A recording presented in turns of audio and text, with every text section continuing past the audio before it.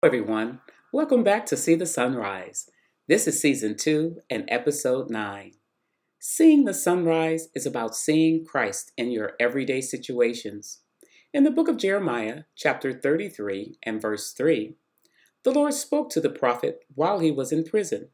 He said to him, "Call to me, and I will answer you and tell you great and unsearchable things you do not know."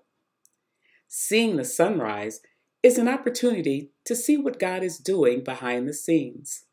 Sometimes his presence is not keenly evident, but I assure you, he is there.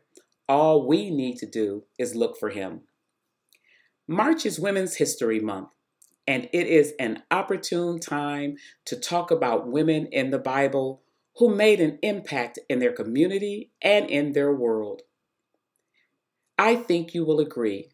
There have been some tremendous contributions made by women in the Bible. They made contributions in the lives of their children and in the lives of others. Although in no particular order, I think you will see the influence they had and continue to have as we view them in light of their gifts, talents, and calls by God. Lydia was a businesswoman who dealt in the sale of purple cloth, and she was quite successful at it. In order for anyone to be successful in business, you need passion about what you're selling and people who see the value of what you're selling. But that is not all Lydia was known for. Lydia was a worshiper of God. She honored the Sabbath and was open to hearing more about God. Her conversion took place when it was said she was out by the river on the day of the Sabbath outside of Philippi, and Paul, Timothy, Luke, and Silas were there teaching. When she heard the message, her heart was opened and she was converted. In a climate where women were marginalized, Lydia's story reminds us of the equality ushered in with Christ. It was the Lord God who opened her heart to hear the message of salvation. Mary, the mother of Jesus, was selected by God Himself and served the role of carrying the baby Jesus, the world's Savior. I guess you could say she was the very first surrogate. What an honored role she had. But in a world where skepticism reigns, who would possibly believe that she had not slept with a man in order to have a baby? But God allowed Jesus to be conceived by the Holy Spirit and provided her with signs to assure her that what was happening was done by His will and by His Spirit. After Mary accepted the message the angel of the Lord brought her about the baby she was carrying, her words echo the heart of a servant leader who trusted in God and had an apparent love for Him, which were echoed in her reply. She said, "Behold, the handmaid of the Lord, be it unto me according to thy word." Ruth, a Moabite, was another amazing woman in biblical history. During the time of Ruth was a patriarchal society. Women were cared for by men and didn't have much of a voice. It was after her husband died, along with her father-in-law and brother-in-law. She, her sister-in-law, and mother-in-law became widows with no one to provide for them. Ruth's mother-in-law, Naomi, decided to go back to her homeland, Bethlehem. She left there with her husband and her sons because there was a famine in the land. But now that her husband had died and her sons had died, she decided it was time to go home. She encouraged her daughter-in-laws to leave her and to return to their mother's home. But Ruth would not hear of it. She said to her mother-in-law, "Don't urge me to leave you or to turn back from you. Where you go, I will go, and where you stay, I will stay. Your people will be my people, and your God my God. Where you die, I will die, and there I will be buried. May the Lord deal with me, be it ever so severely, if even death separates you and me." Ruth was courageous. She was willing to leave everything she'd known out of love and devotion for her mother-in-law, Naomi. If you've ever prayed for something that you wanted so bad, then you can identify with Hannah. Hannah was barren, and she wanted a child so badly that she cried and cried, often inconsolable. One day, she found herself in the temple crying out to God, but also making a vow through her cries. She told God that if He gave her a son, she would return him back to Him. She prayed so and cried so that she was perceived to be drunk, but it was clear she was a woman whose spirit had been broken.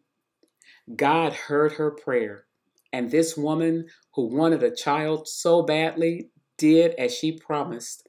For after he was born and when he was weaned, she dedicated the child to God as she had promised him. Her faith and obedience was rewarded with more children. She had been crying out to God for years, and although she didn't see her prayers answered immediately, she remained faithful to God, and she trusted and believed in His ability to do what was seemingly impossible. Hannah teaches us of the influence of prayer, how to pray with confidence, and how to be consistent in prayer, even when it doesn't look like God is listening to you. One might say that Eve wasn't an influential person in the Bible, but I would say, yeah, she was. She did influence her husband to do something God told him not to do, but her story is a reminder that the world is evil and filled with evil people, but that God is good. Because even in their disobedience, because they all played a part in the fall of mankind, Adam, Eve, the snake, God put an atoning sacrifice in place to restore us back to Him.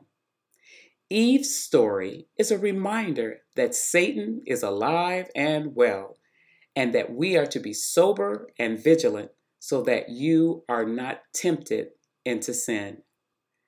Hers, Eve's, is a story of what not to do in the grace and the mercy of God. Miriam was the sister of Moses, and when Moses was born, the Pharaoh had issued an order that male children 2 years of age and under be killed. So, in the book of Exodus, it tells us Pharaoh's second strategy is to demand that Hebrew midwives, Siphrah and Puah, kill all Hebrew male babies, but not female babies as they were born. If you think about it, there are several brave women in this story. First, you have Jochebed, Moses' mother, who hid Moses. Then you have Miriam. She followed him when her mother put him in a basket, and she followed him to ensure that he was safe. But there are two midwives who were brave enough to defy the orders of Pharaoh, suggesting that the Jewish women give birth so quickly that they could not carry out the deed that Pharaoh had commanded. Their story shows how women can be powerful allies for each other. Miriam, the sister of Moses, she was an ally in that she watched as he was carried away along the riverbanks. You have his mother, Jochebed, who was courageous enough to hide him. And then you have the midwives, who was courageous enough to defy the Pharaoh's order. They were courageous and faithful to God. Priscilla was a godly wife. She and her husband, Aquila, are great examples of a husband and wife and what can be accomplished when you work together.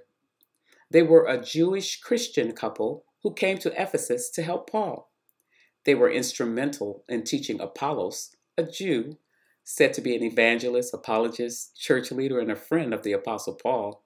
He was eloquent in speech, fervent in spirit, but lacking some understanding when it came to the gospel.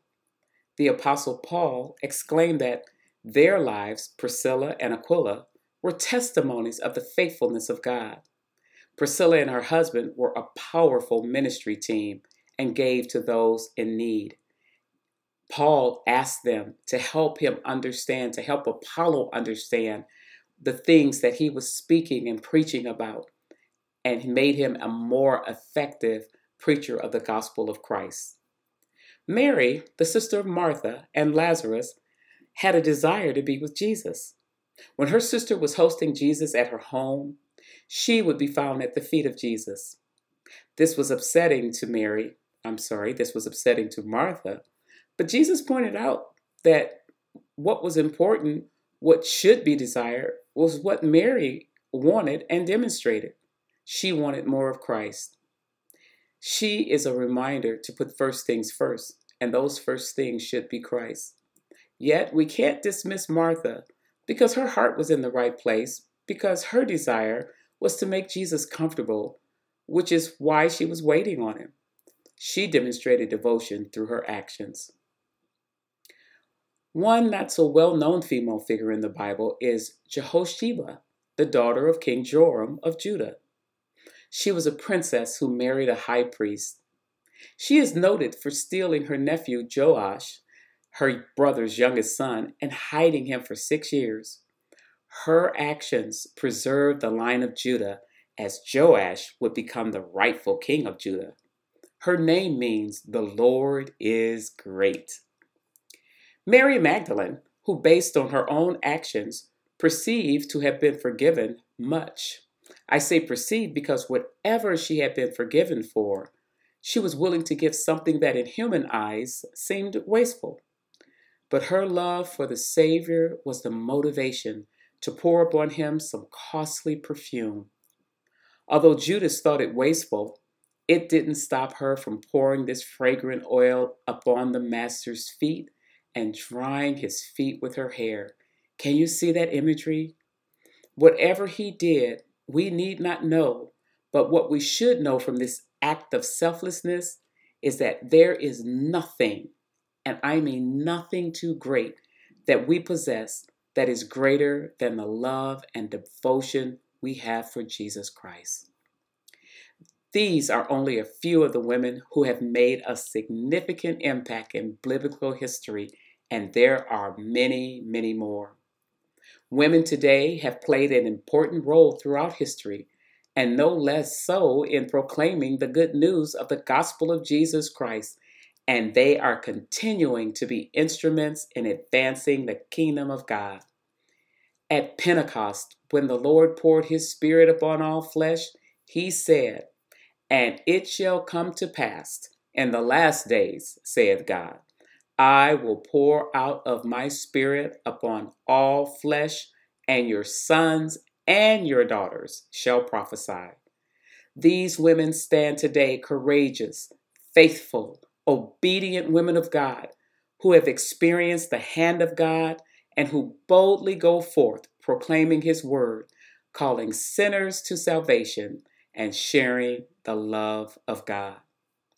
Anyone who has a love for God can make an impact in the world.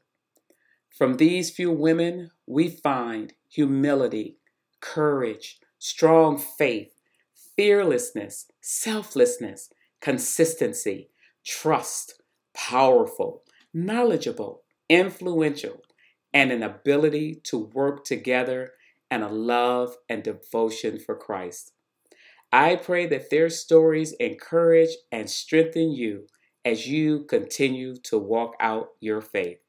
Until next time, God bless you, and be sure to see the sunrise, to look for Christ in your everyday situations.